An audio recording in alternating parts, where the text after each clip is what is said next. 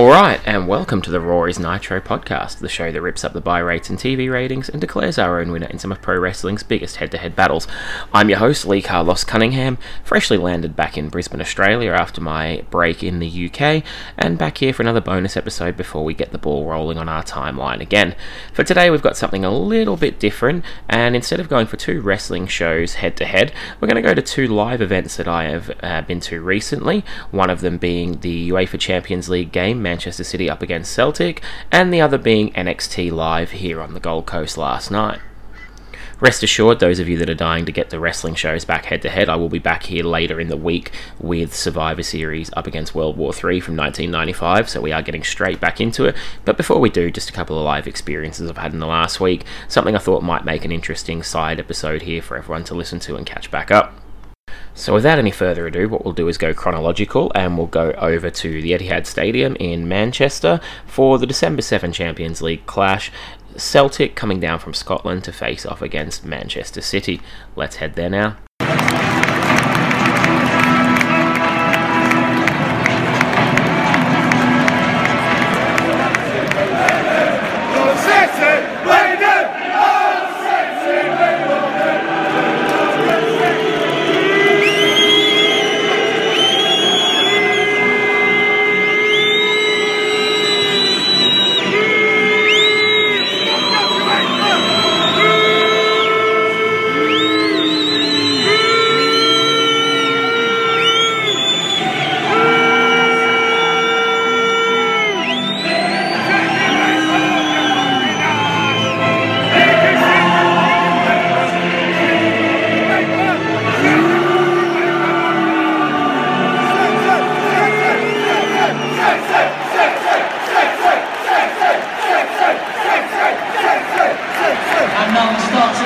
The match was played out in front of 52,000 fans at the Etihad, with Celtic bringing their full allotment of away support. Celtic played a pretty well full-strength 11, sadly no return for Kolo Touré in his time back here in Manchester, former City player, but they did have the big names on the field, Dembele, Roberts, Rogic, etc. City made several changes from their defeat the previous week to Chelsea, bringing in youngsters Tosin and Maffeo, as well as bringing in Kelechi Iheanacho, who will deputise for Kun Aguero in his 4-game suspension coming up. The storyline of the match is that this is a little bit of a dead rubber. Manchester City have qualified, finishing in second place behind Barcelona in the group, and Celtic are doomed to finish last in the group, therefore not making it to the knockout stages of the Champions League, and also missing out on a place in the Europa League, which has gone to Borussia Mönchengladbach. A few little side points to the match, some of which made it quite interesting. Last time out, Celtic were the first team this season to hold Manchester City to not win a game, with a 3-3 draw up in Glasgow. Patrick Roberts, playing for Celtic on the right wing, is actually a Manchester City player on loan. In a strange little ruling that you can play in Europe, you can play against your home club, whereas if he was on loan to a Premier League club, he would not be allowed to play against us. And Manchester City are coming off a bit of a collapse and a bit of a debacle to their game against Chelsea, where they were 1-up with about half an hour to go, and some poor defending and clinical finishing from Chelsea saw us go down 3-1, and a pretty horrendous tackle by Aguero at the end of the game sparked a bit of a mass brawl, which in the aftermath has left Manchester City short several players, and Chelsea surprisingly got away with murder, including Cesc Fabregas slapping Fernandinho on camera and not being suspended. If you're listening, FA, you're a fucking joke and I hate you. Other points to the match as well. Brendan Rodgers' first match back in England since being sacked by Liverpool. Well deserved. He was a bit of a joke. No offence to any Liverpool fans, but he's cringeworthy. And they're both playing for a little bit of pride in Europe. City's European form in the last 6 or 7 years since becoming a European regular has been patchy at best. They've been pretty poor at times, and sort of above average is about the best they've aspired to, bar one or two big games, including one against Barcelona earlier this season. Another interesting tidbit about the match as well, there was a lot of security measures put in place to stop Celtic fans gaining access to the home end, which me coming over from Australia actually gave me quite a bit of trouble getting into the match, but I did get there in the end. But all these measures amounted for nothing, because it was about, I would estimate, 2,000 Celtic fans throughout the home end. The security measures checked that everyone had tickets, but did no further checking, and people with Scottish accents in line were granted access without being asked any questions. So really the whole thing was just a bit of a waste of time and a joke, but it is what it is. The match got underway after the typical booing of the anthem of the Champions League, which you'll have heard back there in the intro. If you're not aware, Manchester City fans boo the Champions League anthem because of long-standing grudges against UEFA. The main one is when they were a minute late back on the pitch in the second half against Porto and received a fine something like 40 times larger than the fine given to CSKA Moscow fans, I believe it was, who racially abused Mario Balotelli, one of our strikers, the same season. So there's some long-standing issues with UEFA. The seeding of the Champions League and the constant changing of the format and the rules to help the big clubs, or the traditional big clubs, stay in it as well, is a bit of a bugbear for City fans, who have never really taken to the Champions League. But since it's been 10 years since I went to a game, I have to say I was pretty excited to go to a Champions League game for the first time. Once the match got underway, Patrick Roberts, of course, would have to be the focal point to begin with. It was almost written in the stars. Typical City, their player comes back to haunt them. He gets the ball on the right wing. He makes Gael Clichy look like a bit of a mug, turns him inside out with some good trickery, cuts in. There's 3 other defenders in his path, and he just cuts about 3 or 4 touches inside the box and drills it low past Willy Caballero for the opening goal. So a twist of irony, Manchester City's own player opens the scoring against them. Good run though, and a lot of sort of, I would say, good showing for Patrick Roberts, who is going to find it tough to come and break back into the Manchester City team, since we've got this almost Arsenal and Liverpool type reliance on attacking midfield players now, which is, as a football coach myself, always been a bit of a bugbear of mine. I think you do need out and out strikers, and if you're not familiar with City or football, the 2 years we've won the league in recent memory, we've had 4 top quality strikers. Now we have 1 in Aguero and a youngster coming through in Iheanacho, and I do think we've left ourselves a bit short, and it'll probably cost us before the season ends. That being said, getting back to the match, one of those 2 strikers mentioned, Iheanacho, is coming in for Aguero, who's suspended, and it didn't take him long, about 4 minutes after Roberts opened the scoring, to get us back level. A little bit of a midfield link-up between Gundogan and Nolito, and Nolito looked up and split the defence with a beautiful pass to Iheanacho, who did still have a bit to do with 2 defenders trailing him, and he smashed it past the keeper up into the top corner to make it 1-1 inside 10 minutes, so a hot and heavy start here. The game, despite not having anything on the line, was end-to-end and quite entertaining, especially live. Our seats were about 10 rows behind the goal, so it made for good viewing, packed-in audience as well, so it was a great atmosphere. Not too long after the Iheanacho goal, he had a chance to put us up 2-1. When presented a chance on the edge of the box, a simpler chance than the one he scored, he sliced it high and wide, so didn't get the second goal there to go back ahead. Patrick Roberts also had an opportunity to be the star again, cutting in on Gael Clichy again, and was denied a penalty. And I was right in front of the incident, and even as a die-hard City fan, I thought we were quite lucky to escape giving away a penalty. Clichy got arms around him and pulled him back. It wasn't until I got home and saw the replay that I realised it probably was just outside the box anyway, but he was definitely lucky to get off without a foul. Iheanacho again had an opportunity later on in the half to put us ahead when he had a little bit of invention with the defender hanging off him. He managed to get his leg back and sort of flick it around with the back heel, but the keeper got low and fingertip saved to stop it going in. Tommy Rogic had a chance early, but he blazed it high and wide as well himself. And that did it for the first half. That was about the most exciting of the action. We'll have a little bit of a chat now about the venue, the Etihad. Spiritual home of mine. I've not been there for about 10 years and I was very excited to go back. I took in 2 games and did the stadium tour again while I was over there. Took my wife for the first time, who enjoyed it. But this wasn't a banner moment for the Etihad this halftime break. The Champions League doesn't allow the serving of alcohol, so straight away football's about half as fun if you can't have a beer while you're there.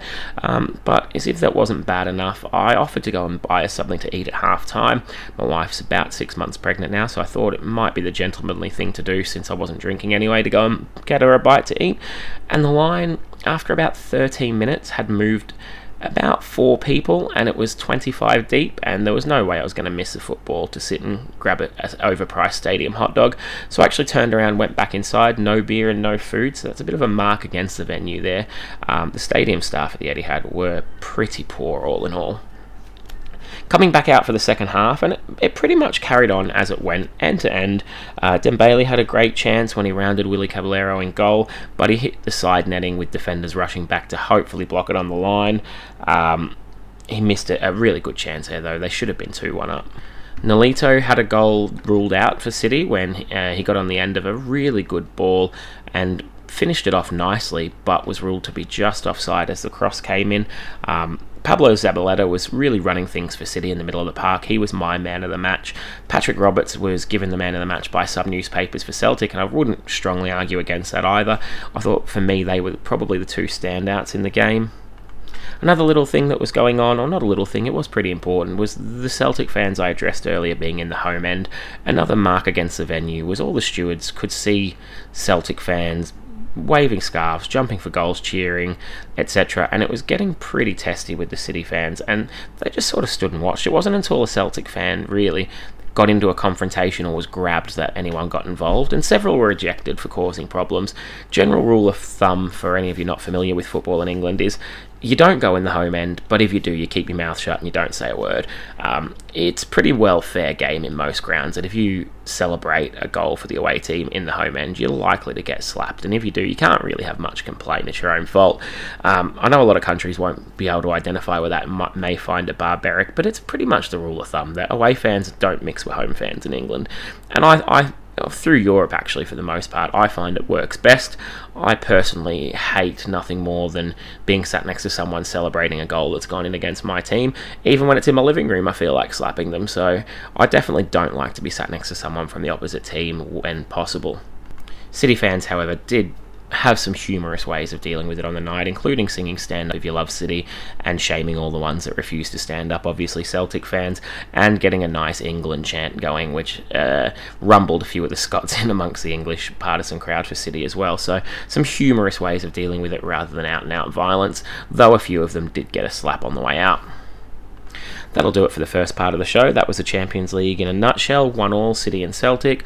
An entertaining game, albeit one with nothing on the line. 52,000 fans in the Etihad made some really good noise. It was an awesome atmosphere. And the Celtic fans, to their credit, did make some good noise, just needed to be kept in their own end, which they did fill their end as well. So again, not trying to knock on Celtic fans too much. They certainly created an awesome atmosphere in the venue, and overall made for a pretty pleasing viewing experience. So with that being said, let's head back to Australia here, the Gold Coast, which is about an hour and a half from me, and see what NXT Live looked like and how it stacked up against the football.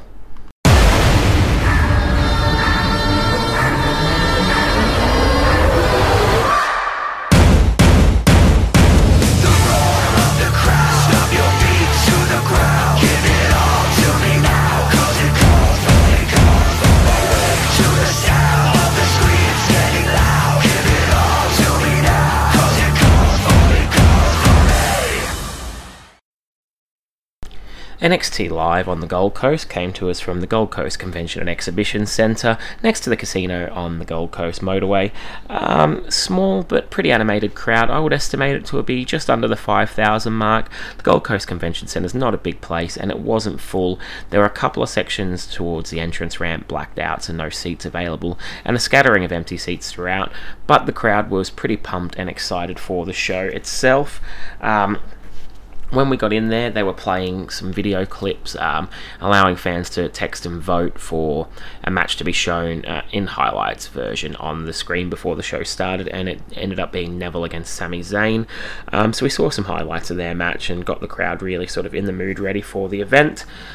When we actually started the wrestling, the first match was Cien Andrea Almas up against Tozawa, which was a bit of a surprise for me. I didn't realise Tozawa was on the tour, and I was quite excited to see him, especially in the opener. He's got the kind of style with the yells and the screams as well that really gets the crowd involved, and this one was a hard-hitting match. It was back and forth, a lot of strikes, a lot of kicks, a lot of forearms. A lot of hard-hitting chops, really, really good match, which Tozawa ended up taking out after, I would say, about 15 minutes with 2 sick-looking German suplexes, and the crowd were really up for this. Great match to start the show. Very good. Reminded me quite a lot of some of the matches we saw in the Cruiserweight Classic, so I was quite impressed with the level of work put into this one. A couple of dives by Tozawa in there as well. They didn't really hold anything back. It was pretty well an out-and-out brawl for the opener. From there, the Australia flavour came into effect when we went into the second match of the night, which was Billie Kay and Peyton Royce, both from Sydney, up against Aaliyah and Liv Morgan. Billie Kay and Peyton Royce got a huge face reaction, and I leaned over and said to my wife, wait for this, they'll say something to turn on the crowd. And sure enough, I'm not claiming to be any rocket scientist, you all would have seen it as well, but they told the announcer after being introduced that they wished to be announced as from Orlando, Florida from now on, and got huge boos from the crowd, basically to get Liv Morgan and Aaliyah some face heat, which didn't really work. The most support or sort of got chance going against the heels in this match were calling for other wrestlers like Asuka or Ember Moon. Bayley as well got a bit of a chance, so it sort of worked, but not the way they wanted it to work. It was a pretty decent tag match, some good back and forth, some good cheating by the heels, some good sympathy built on Aaliyah and then again on Liv Morgan later, but the heels did get over with a nice sort of almost press slam into a knee drop double team move, allowing Billie Kay and Peyton Royce to pick up the tag team victory on home soil. We went into the third match of the night and things got a little bit more interesting here. We saw a chap I haven't seen before. Please feel free to tell me if he's been on in recent weeks, because I'm a few weeks behind on NXT, but it was Oney Lorcan up against Patrick Clark, who I do know. I decided to do what I always do when I go to these house shows in Australia, which it's been probably 4 or 5 years since I went to find the most hated man on the show and make that my guy. Patrick Clark obviously playing the, I would say it looks like Goldust had a baby with Prince, and you've got a rough idea of his character. And I decided to get fully behind him. He obviously was subject to quite a few homophobic slurs and insults by the crowd, so I made sure he was my guy and had a good laugh with that. Oney Lorcan, the crowd support he got drew my ire. Despite living in Australia for, probably 25 years now, certain aspects of Australian culture I just cannot get my head around. If you would ever talk to my wife, you should ask her about my loathing for the term Aussie battler. For anyone in Australia, you'll know what I'm talking about. But essentially, it's meant to mean, like you talk about an American living the American dream, sort of pulling yourself up by the bootlaces type thing. But it's just overused, and it's basically given to anyone poor. Being poor doesn't make you a battler. I think, working hard makes you a battler, and it's sort of, they confuse the two a lot. So anywho, the point of the story is here, Oney Lorcan was receiving Aussie battler chants, which, as soon as it died down, made me chant, I hate this country, and a lot of people then that were chanted along with me singing that, so I was just beyond confused here.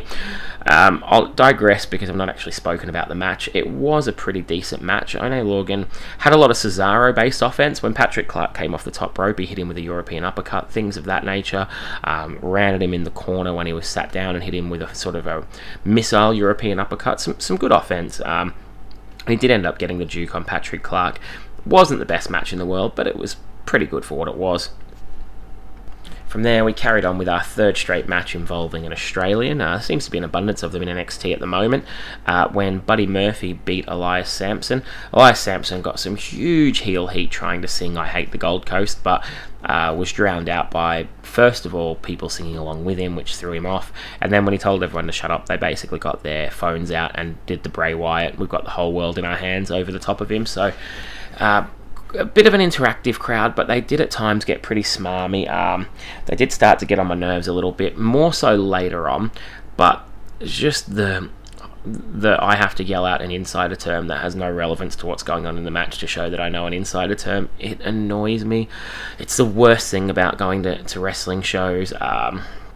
Happened a lot with the women's match to come, the women's title match and the Bobby Roode match to come, so I'll talk about it then, but it happened a lot here as well. Did get under my skin. Buddy Murphy surprisingly was playing a babyface in this and had a pretty good sort of fiery babyface match, but towards the end of it, my wife was getting hungry again, so being the gentleman I am, I decided to go and get her some food. I'm told Buddy Murphy did beat Elias Sampson while I was gone, but I did miss the ending of the match, so apologies there. It's here we get a strike against the Gold Coast Convention and Exhibition Centre for their hospitality as well. I've never been to an arena, a stadium, anything like that doesn't have a burger or a hot dog for sale. This baffled me. They essentially had chips and sausage rolls, and that was it. And I didn't feel like a microwave sausage roll that had been sat in a hot box for half an hour, so I didn't eat. I bought my wife a sausage roll, and I bought myself a beer, which cost $11 for a Heineken, and there was still too much head on it. Not even a pint, so this was a big strike. At least at the Etihad, when I went hungry, I didn't spend any money. Here I could get a beer and a sausage roll and barely got change for $20, so I'm not really sure which one's worse there. We'll talk about that in the wrap-up at the end. After that, when I got back, business picked up a little bit. DIY were taking on Tino Sabatelli and Riddick Moss, who I missed the introduction for, so I actually had to Google who it was then. Apologies, there were only 2 people on the show I didn't know, so I don't consider that too bad. Tino Sabatelli and Riddick Moss actually did an awesome job as heels. They were really interactive with the crowd. They were getting all over everyone. The crowd tried to be smarmy with them with a "we don't know you, who are you," etc. And then they would then use an insult about Tino Sabatelli's football career or tough enough or something like that, to which whoever was on the apron would turn around and say, "I thought you didn't know me," or something to that effect, and really just wound the crowd up very well. I was quite impressed with them. I think they've got a future on NXT when they do start to get a bit more of a regular shot on the show. The match itself was pretty good. DIY are awesome. Tommaso Ciampa spent most of the time in the match. He sort of played the babyface in peril rather than Gargano, who normally does. He'd tag out, Gargano would come in, do a few moves, and then Ciampa inevitably would get straight back in anyway. They did fire up some good double team offense late in the match, including the sort of Gargano doing the suicide dive while Ciampa did the flying knee off the apron on the other opponent, so that was quite cool to see live. And they finished it with their double team strike finisher as well, which was awesome to see. And they spent a lot of time with the ringside fans celebrating. We were about 10 rows back on the floor, so had great seats, but I wasn't going to try and bump past people to go and get a handshake off any of the wrestlers. I did pretty much stay in my seat and take pictures, but I saw them taking selfies and signing autographs for all the kids in the front row and shaking hands, and probably spent a good 5 minutes after the match going around just helping people in the front row get a piece of the action, so that was pretty cool. From there, the next matchup was Bobby Roode, the glorious one himself, taking on Tye Dillinger. Before the match, we saw a backstage vignette with Tye Dillinger basically trading insults with the Revival, so a bit of foreshadowing that there might be some interference in this match. Tye Dillinger came out first to a big response, probably the biggest of the night so far, including any of the Australians. But then Bobby Roode came out and eclipsed it, probably double anyone else on the show. Bobby Roode was over like crazy. Really, really good match. It wasn't the longest match, but it was good back and forth, entertaining. It was a good house show match where it didn't stall, but they got everyone involved, lots of chanting. The only real bugbear for me was the people near me just having to scream out beer money or TNA or things like that just constantly to try and get Bobby Roode's attention, or main event mafia, then aces and eights, and just it went on and on and on, and sort of giggling and high-fiving each other and seeing who could yell the most insider thing next. And it just wound me up when I'm trying to get into the match, and the rest of the crowd were actually trying to sort of chant along and enjoy what was in front of them, not talk about how much wrestling they know. I don't know. You guys, feel free to tweet me on this issue. Does it annoy you when people spend the night chanting irrelevant, random insider terms at a wrestling show? Because for me, it annoys me a little bit. You know, if it's relevant to something going on and it's funny, great. But the one-upmanship that comes after it with all these people that look like they've got no social skills just screaming insider terms for no reason, it does sort of take away from my enjoyment of the show. Anywho, getting on with it, Bobby Roode did beat Tye Dillinger with the interference predicted when the Revival came out, distracted him. Bobby Roode got the roll-up. As I said, the match wasn't the longest, and it did seem like a bit of a cheap finish, but we'd sort of get a bit of logic behind that later on. And next up came a women's title defense, so the second title defense of the night. Asuka taking on Ember Moon in a really awesome, hard-hitting, backwards and forwards match. Lots of big strikes, lots of high-flying from Ember Moon. Asuka went up top a few times as well. Both of these guys were over, but were subject to some pretty horrible abuse as well. Sections of the crowd obviously didn't appreciate women's wrestling.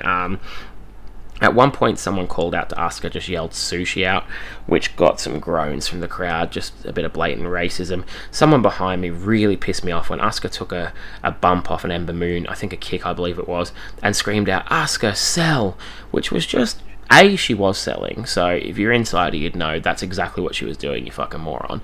And B, it just ruins it for me. It drove me crazy. People were chanting for Ellsworth. There was a lot of disrespect in this match for what, for my money, was easily the best match on the show. But I will say, in favour of the Gold Coast, and I've been slating a few of them, about 75% of the crowd recognised what was going on, and we did get a women's wrestling chant going, a "This is awesome" chant.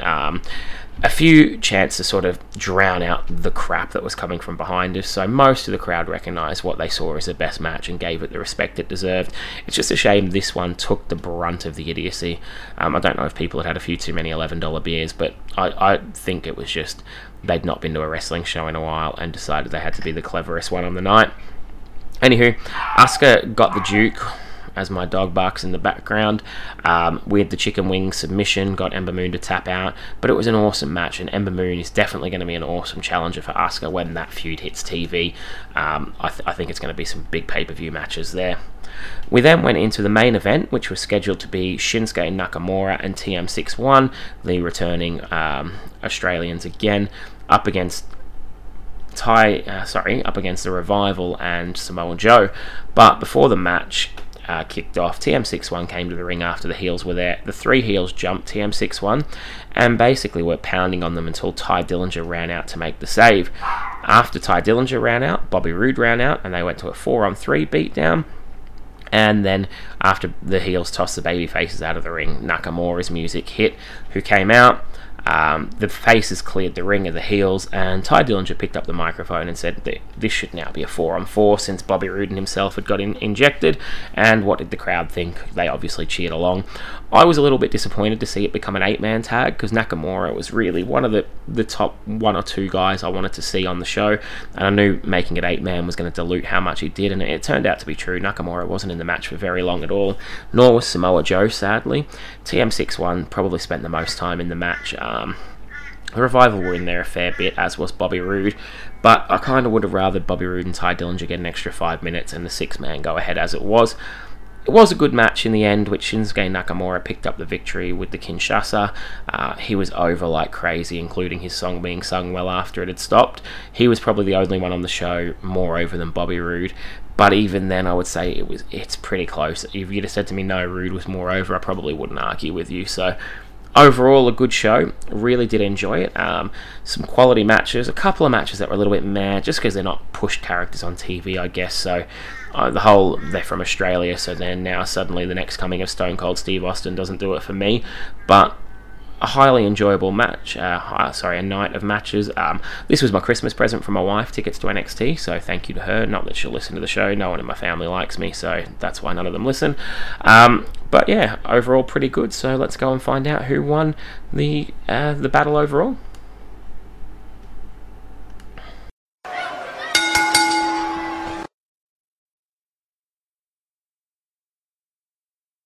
So we're going to go with our usual 5-point rating system, despite the fact that they are two completely different genres. They're both live entertainment, one sport, one sports entertainment, so it's close enough that I'm going to stick to the same way as usual, with one minor change.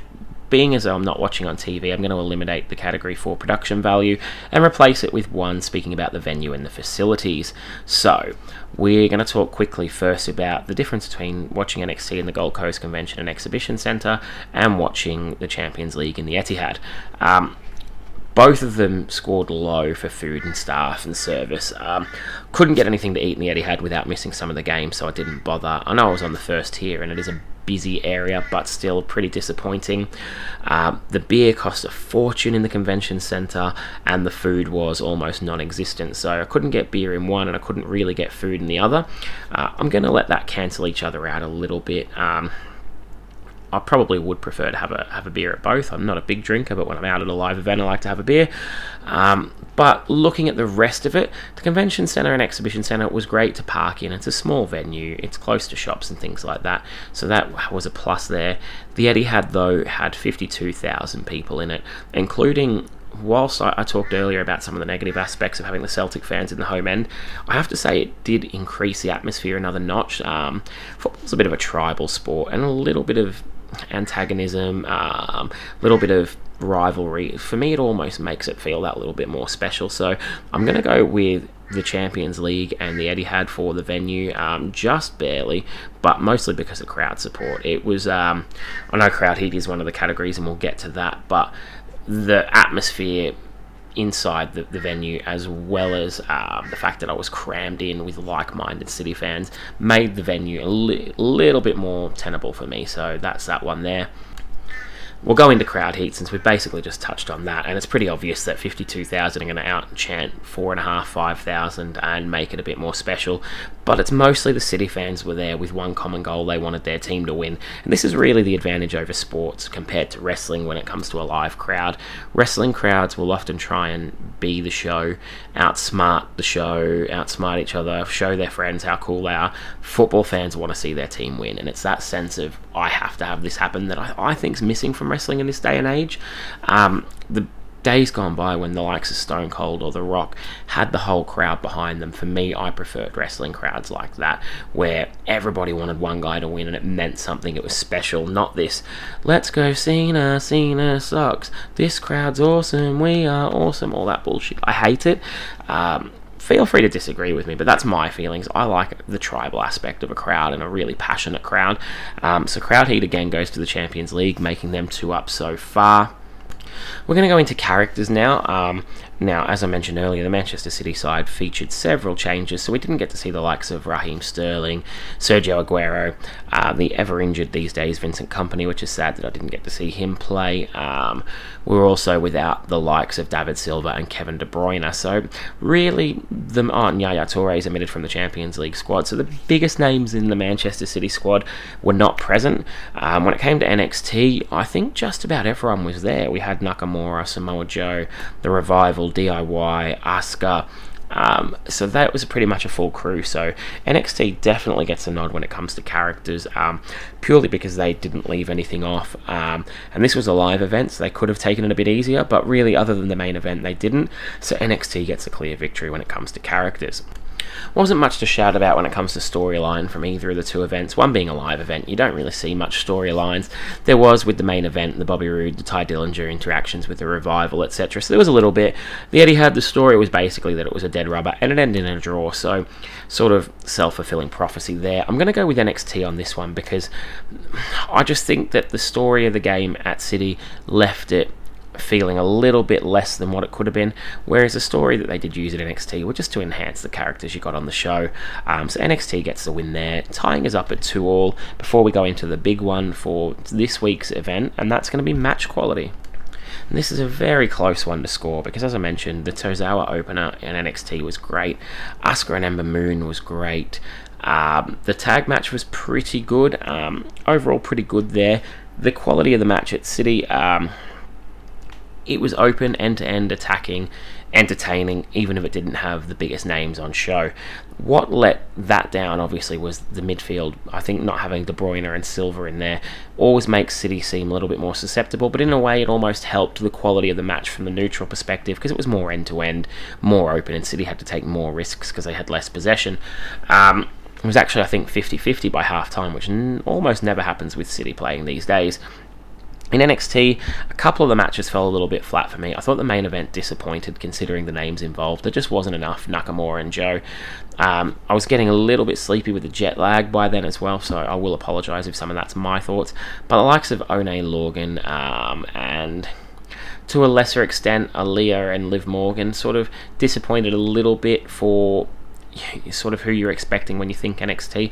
I would have probably preferred one less match and longer for the main event and or Roode and Dillinger, but overall a good experience there. It's a very close one to call.